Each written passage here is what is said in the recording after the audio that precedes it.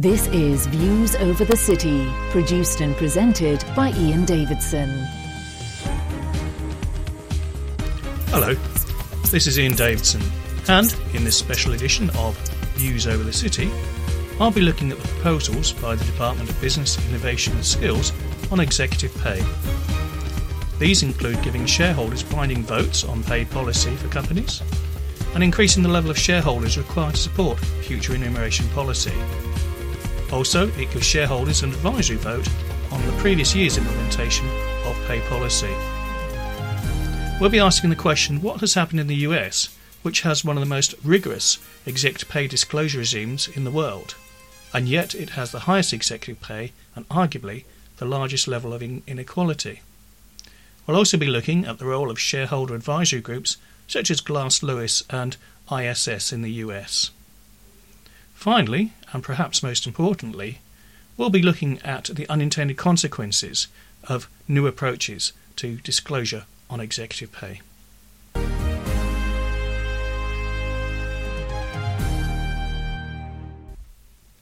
So what is it that the government are trying to address by this consultation? They claim that there are failings in corporate governance framework for executive remuneration, but it's a bit unclear exactly what it is they are trying to address. Vince Cable, the responsible minister, talks about problems of reward for failure. British executive pay shot up by nearly 50% last year, despite sluggish economic growth and only moderate expansion by leading companies.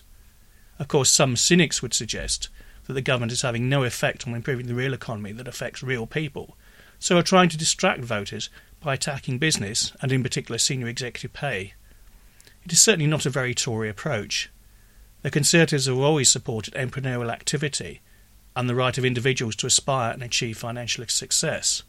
Comments by Vince Cable says that he wants executive pay to be fair and reasonable, without at all defining what those two words mean. In the US, there are high levels of executive pay disclosure, and we have to ask what have been the results. Well, the US has arguably the highest level of executive pay in the world, and also the greatest level of inequality between employees in the same company, so it's not exactly been successful there. What it has led to is the growth of shareholder advocacy groups such as Glass Lewis and the ISS.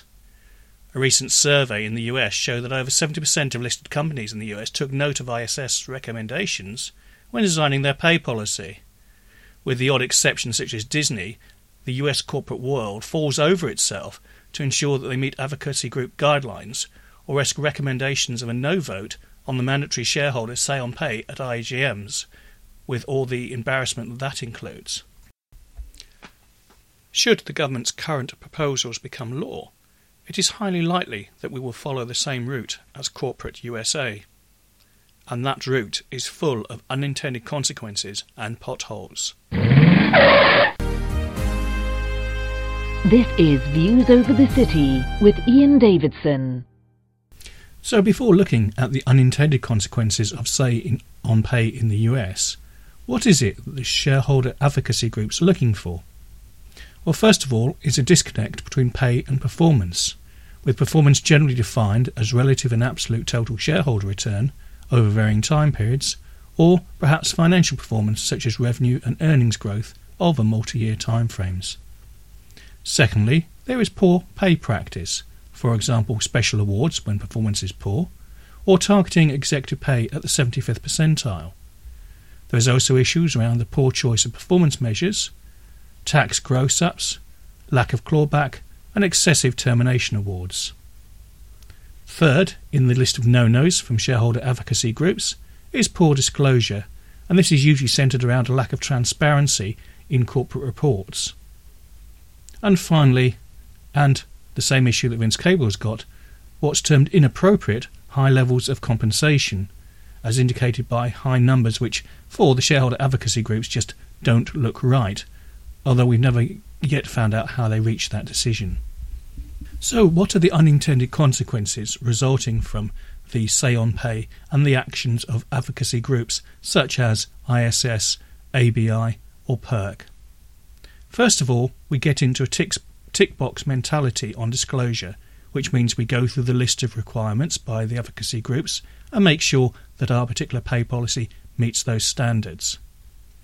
This effectively means that compensation committees are being frightened into designing their pay plans to fit the guidelines rather than being fit for purpose for the organisation or the organisation's culture, for fear of a shareholder advocacy group recommending a no vote on their say on pay vote or similar. These approaches in turn lead to greater similarity between organisational compensation approaches and levels of pay. This is not something we really want to see. It distorts the labour market and leads to a breakdown in competition. The other unintended consequence that nobody seems to have thought very much about is the impact on senior executives. They're seeing their pay becoming much more contingent on factors outside their control, for example with share price movements for absolute and relative TSR measures, and we have to ask what behaviour will this generate. Secondly, for executives coming up through the pipeline, they're going to start to question why they would want to become a senior executive when there are all these constraints on pay and increasing levels of uncertainty about bonus and share payouts during the course of their employment. Why would someone voluntarily enter this arena? Let's look at this situation from the viewpoint of the shareholders. Do they really want to be micromanaging company pay policy? Do they really want to be second-guessing the remuneration committee, which, after all, both represents shareholders, contains non-executive directors, and should, I suppose, contain experts on pay policy? I think the answer is probably not. Secondly, how do shareholders work out the time horizons for rewards for senior executives? Surely those time horizons for investors vary, depending on whether they're short, medium or long-term investors. So how do you reflect that in pay policy? And finally, and we've seen this before, shareholders using a no vote on the remuneration policy to punish company directors on issues completely unrelated to reward. And one could argue that this opens the field for all these political pressure groups who buy 1 or 2 shares and then turn up at shareholder meetings to make some obtruse political point. What is really most puzzling about the government's consultation is that shareholders have a perfect weapon for dealing with issues within companies. They sell their shares. The share price goes down and the company suffers. That's been the way of the stock market for as long as there has been a stock market. So why are additional tools required? Is the government suggesting that shareholders aren't clever enough to make decisions about whether a company is successful or not? And, if a company is successful, do institutional shareholders really care what people are paid? I think not.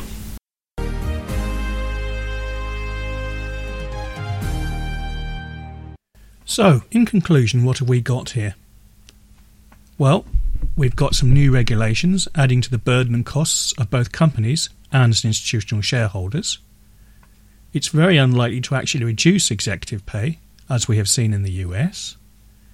We're likely to see a rise in shareholder advocacy groups, as per the US, which remove compensation committee flexibility, increase the sameness of compensation policy across companies, and do not reflect the realities of what happens in organisations. We're going to see increased volatility and uncertainty in senior executive pay. This will distort further the labour market for senior executives and make managers think very carefully about the advantages of becoming a senior executive with all this volatility and uncertainty around their pay. And this in itself is likely to lead to an increase in the fixed elements of pay, as has happened in investment banking. So we have a poor solution to a minor, if not a non-existent problem, satisfying only as a political diversion at a time of economic uncertainty, for which the existing tools are more than adequate. The school report on this particular subject must read, could do better, score F.